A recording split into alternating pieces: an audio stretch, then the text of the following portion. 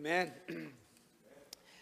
In 2005, I had moved from Pittsburgh to Downingtown, PA, and started working as a youth pastor at Hopewell United Methodist Church.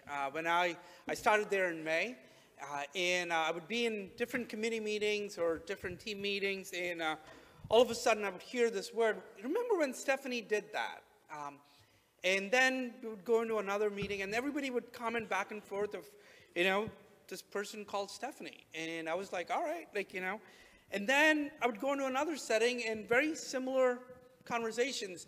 So at one point, I pulled aside one of our youth leaders and said, who's Stephanie? Did I meet her?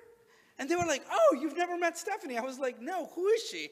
And then they told me that Stephanie Willenbrock was deployed. And her kids were in our youth group. So that's how I met Stephanie all these years ago.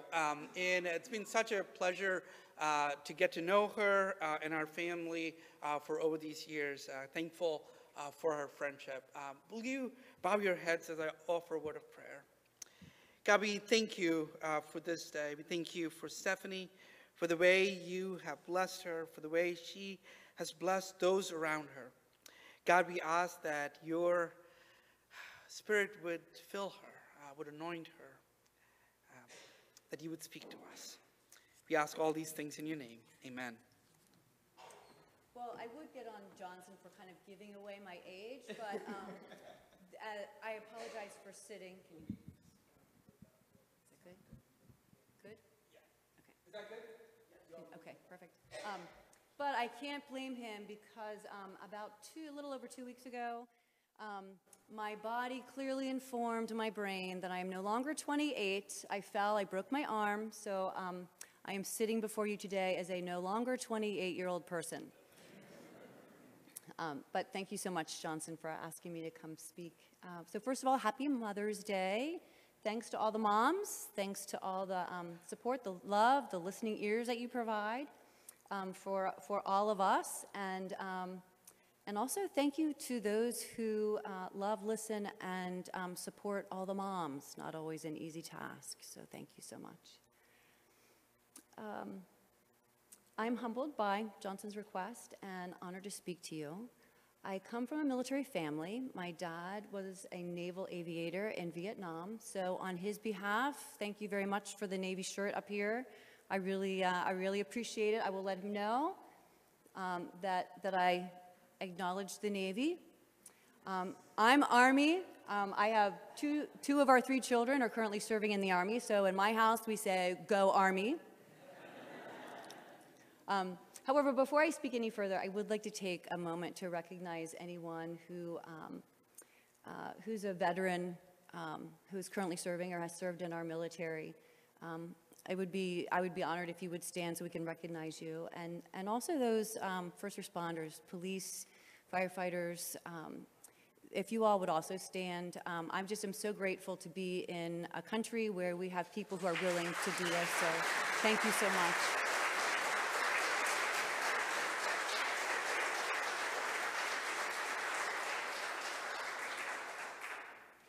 Thank you.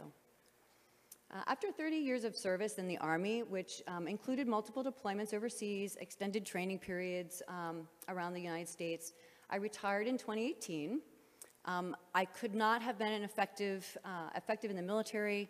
I couldn't have been effective as a mom without my husband, a godly and loving man. So I thank God for giving me Peter as my partner in life 33 years ago. God gave us the privilege of raising 3 children. Our oldest is now 30. He's in the Army and deployed overseas. Our second son has made a way for himself in the world of sports. He is working in the marketing of Pro Division NBA team, the Miami Heat. And our daughter, who is currently living with her husband in Alabama, and she is finishing up her training in flying Blackhawks. Over the years, I have found that the saying hindsight is 20/20 to be true for me. Things that happened in my life have made a whole lot more sense after the fact than they ever did while I was actually living through them. I can easily see some places where God's hand was clearly working. One of these places, kind of earlier on as a mom, was in a Bible study that I began attending. When our boys were 3 and 4, I decided kind of hesitantly to attend a particular community Bible study because a friend had just raved about the children's program. So the boys and I went, and the women were nice enough, the study of Hebrews was okay, but it wasn't until dinner time with the family that night that I decided we had to sign up. While we were eating dinner, my 4-year-old oldest son shared with Pete, my husband, a picture that he had colored in class. He gave the whole story of the Good Samaritan, which he had learned, and the Bible verse that he had memorized in one day, 2.5 hours. And he was so excited to share all of this with my husband. I was amazed, I'm impressed, and so we signed up. Over the next several years, all 3 of our children accepted Christ into their hearts. Our daughter asked Jesus into her heart 3 months before I was mobilized in 2005. Pete was wonderful in caring for our children. He covered all of the details, which are numerous, as a single parent. He also coordinated with grandparents to cover his work because he continued to work through all of this. Leaving my family was heartbreaking. The last time I saw them before heading overseas for the year was when they came to Fort Dix to meet me for dinner. We had a really nice 2-hour visit, but the hugging goodbye was painful. Faith was 6, and I hugged her last. When I tried to give her back to Pete, she screamed and clung to me so hard that Pete had to pry her off and put her into the car crying. It was a very difficult night, very long night, but I did take comfort in the fact that my children were well cared for and that they knew they were loved by God. Like all moms, there are a number of uniforms I've worn. The Army uniform is just the most obvious, and it filled much of my time and took me away from my family for extended periods. If any of you may not be familiar with reserves, the recruiting line for the Army Reserves is 1 week in a month, 2 weeks in the summer. It's great. And it is. However, I think there may have been 1 year in 30 where I actually only did 1 weekend a month and 2 weeks in the summer. So it was definitely a second career for sure. But regardless of the roles that I've had, I have found truth in at least one old adage that my mother always says. Once a mom, always a mom. Maybe some of the moms have found that to be true. This has been the case for me, but not just for my own children. This mommy sense didn't turn off just because I was away from my own kids. I found that it continued during my deployments overseas. Living and working with people 24 hours a day, 12 months in extreme circumstances, you get to know them pretty well. We had a young 19-year-old soldier assigned to my unit in deployment to the Middle East in 2005. He came from a low-income family in the state of Massachusetts. He entered the Army right out of high school to support his mom, who was very sick, and to earn the benefit of the GI Bill in order to go to college. As a private, which is one of the lowest ranks in the Army, he earned, and this is 2005 money, he earned $1,400 a month, which in 2005 was about $1 less than the minimum wage in the state of Massachusetts.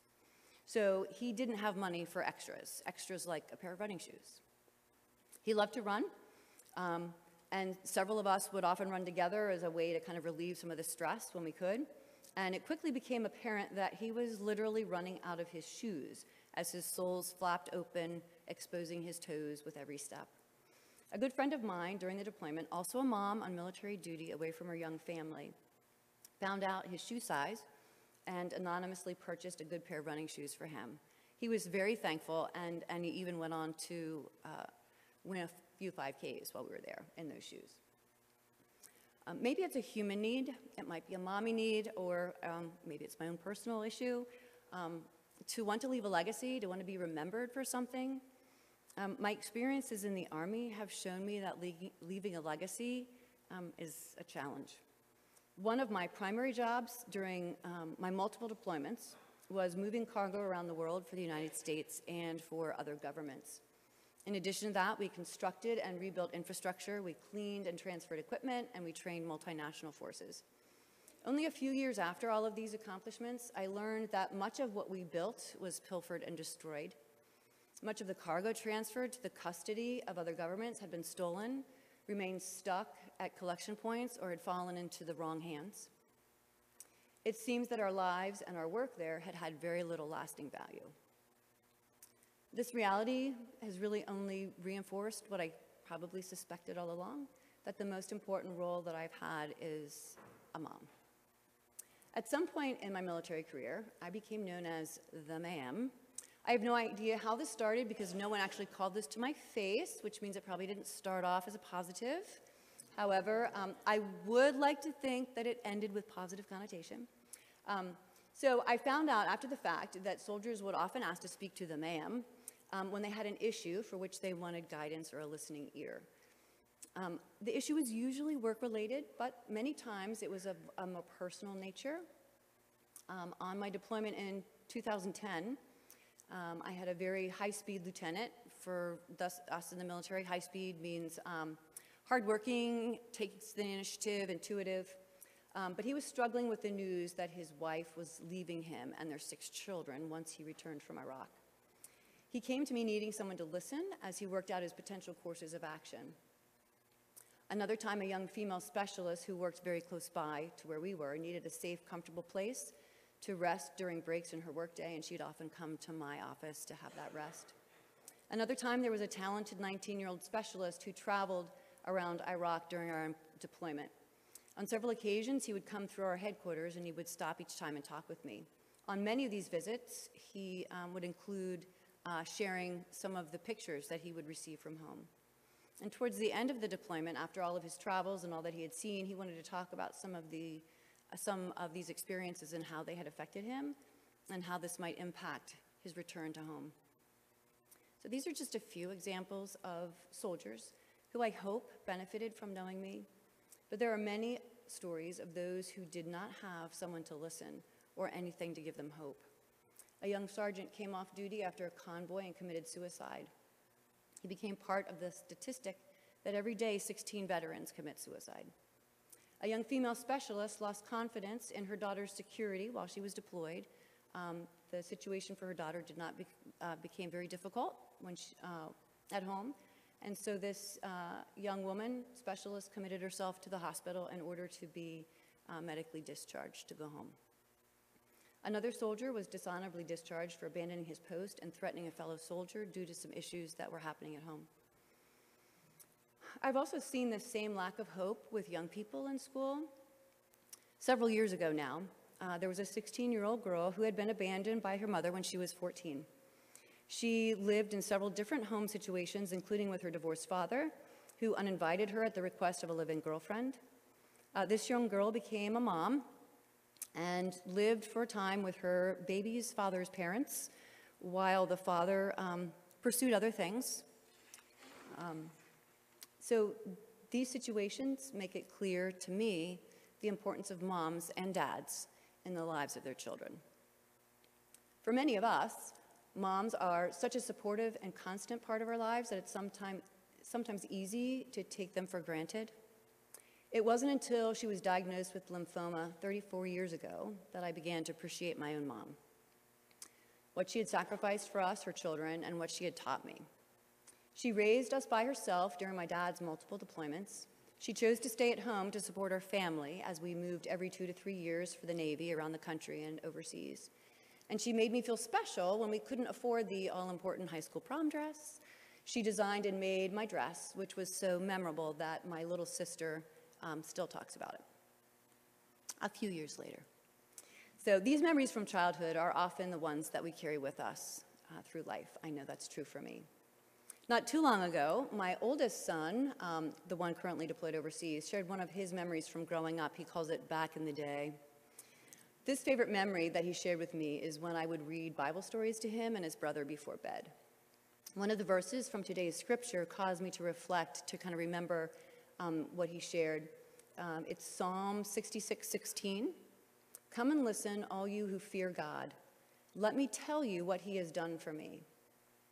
This is the greatest legacy I think that a mom can leave, or any parent really for that matter. To tell your parents what the Lord has, to tell your children what the Lord has done for you and what he has done for them as well. Despite our imperfect nature, the Lord loves us so much so that he died on a cross to offer grace and freedom to anyone willing to accept his love. This is what my children need to hear. This is what those soldiers need to hear. And this is probably what someone in our lives right now needs to hear. I'm just a sinner who spent some time in a soldier suit and who is a very imperfect mom. But I can tell you that the gift of sharing the hope that we have in Jesus with our children is an eternal gift. Sharing this hope of Christ is the lasting legacy that I have to pass on to my children, to soldiers, and to you. May God bless you, and God bless all of our moms today.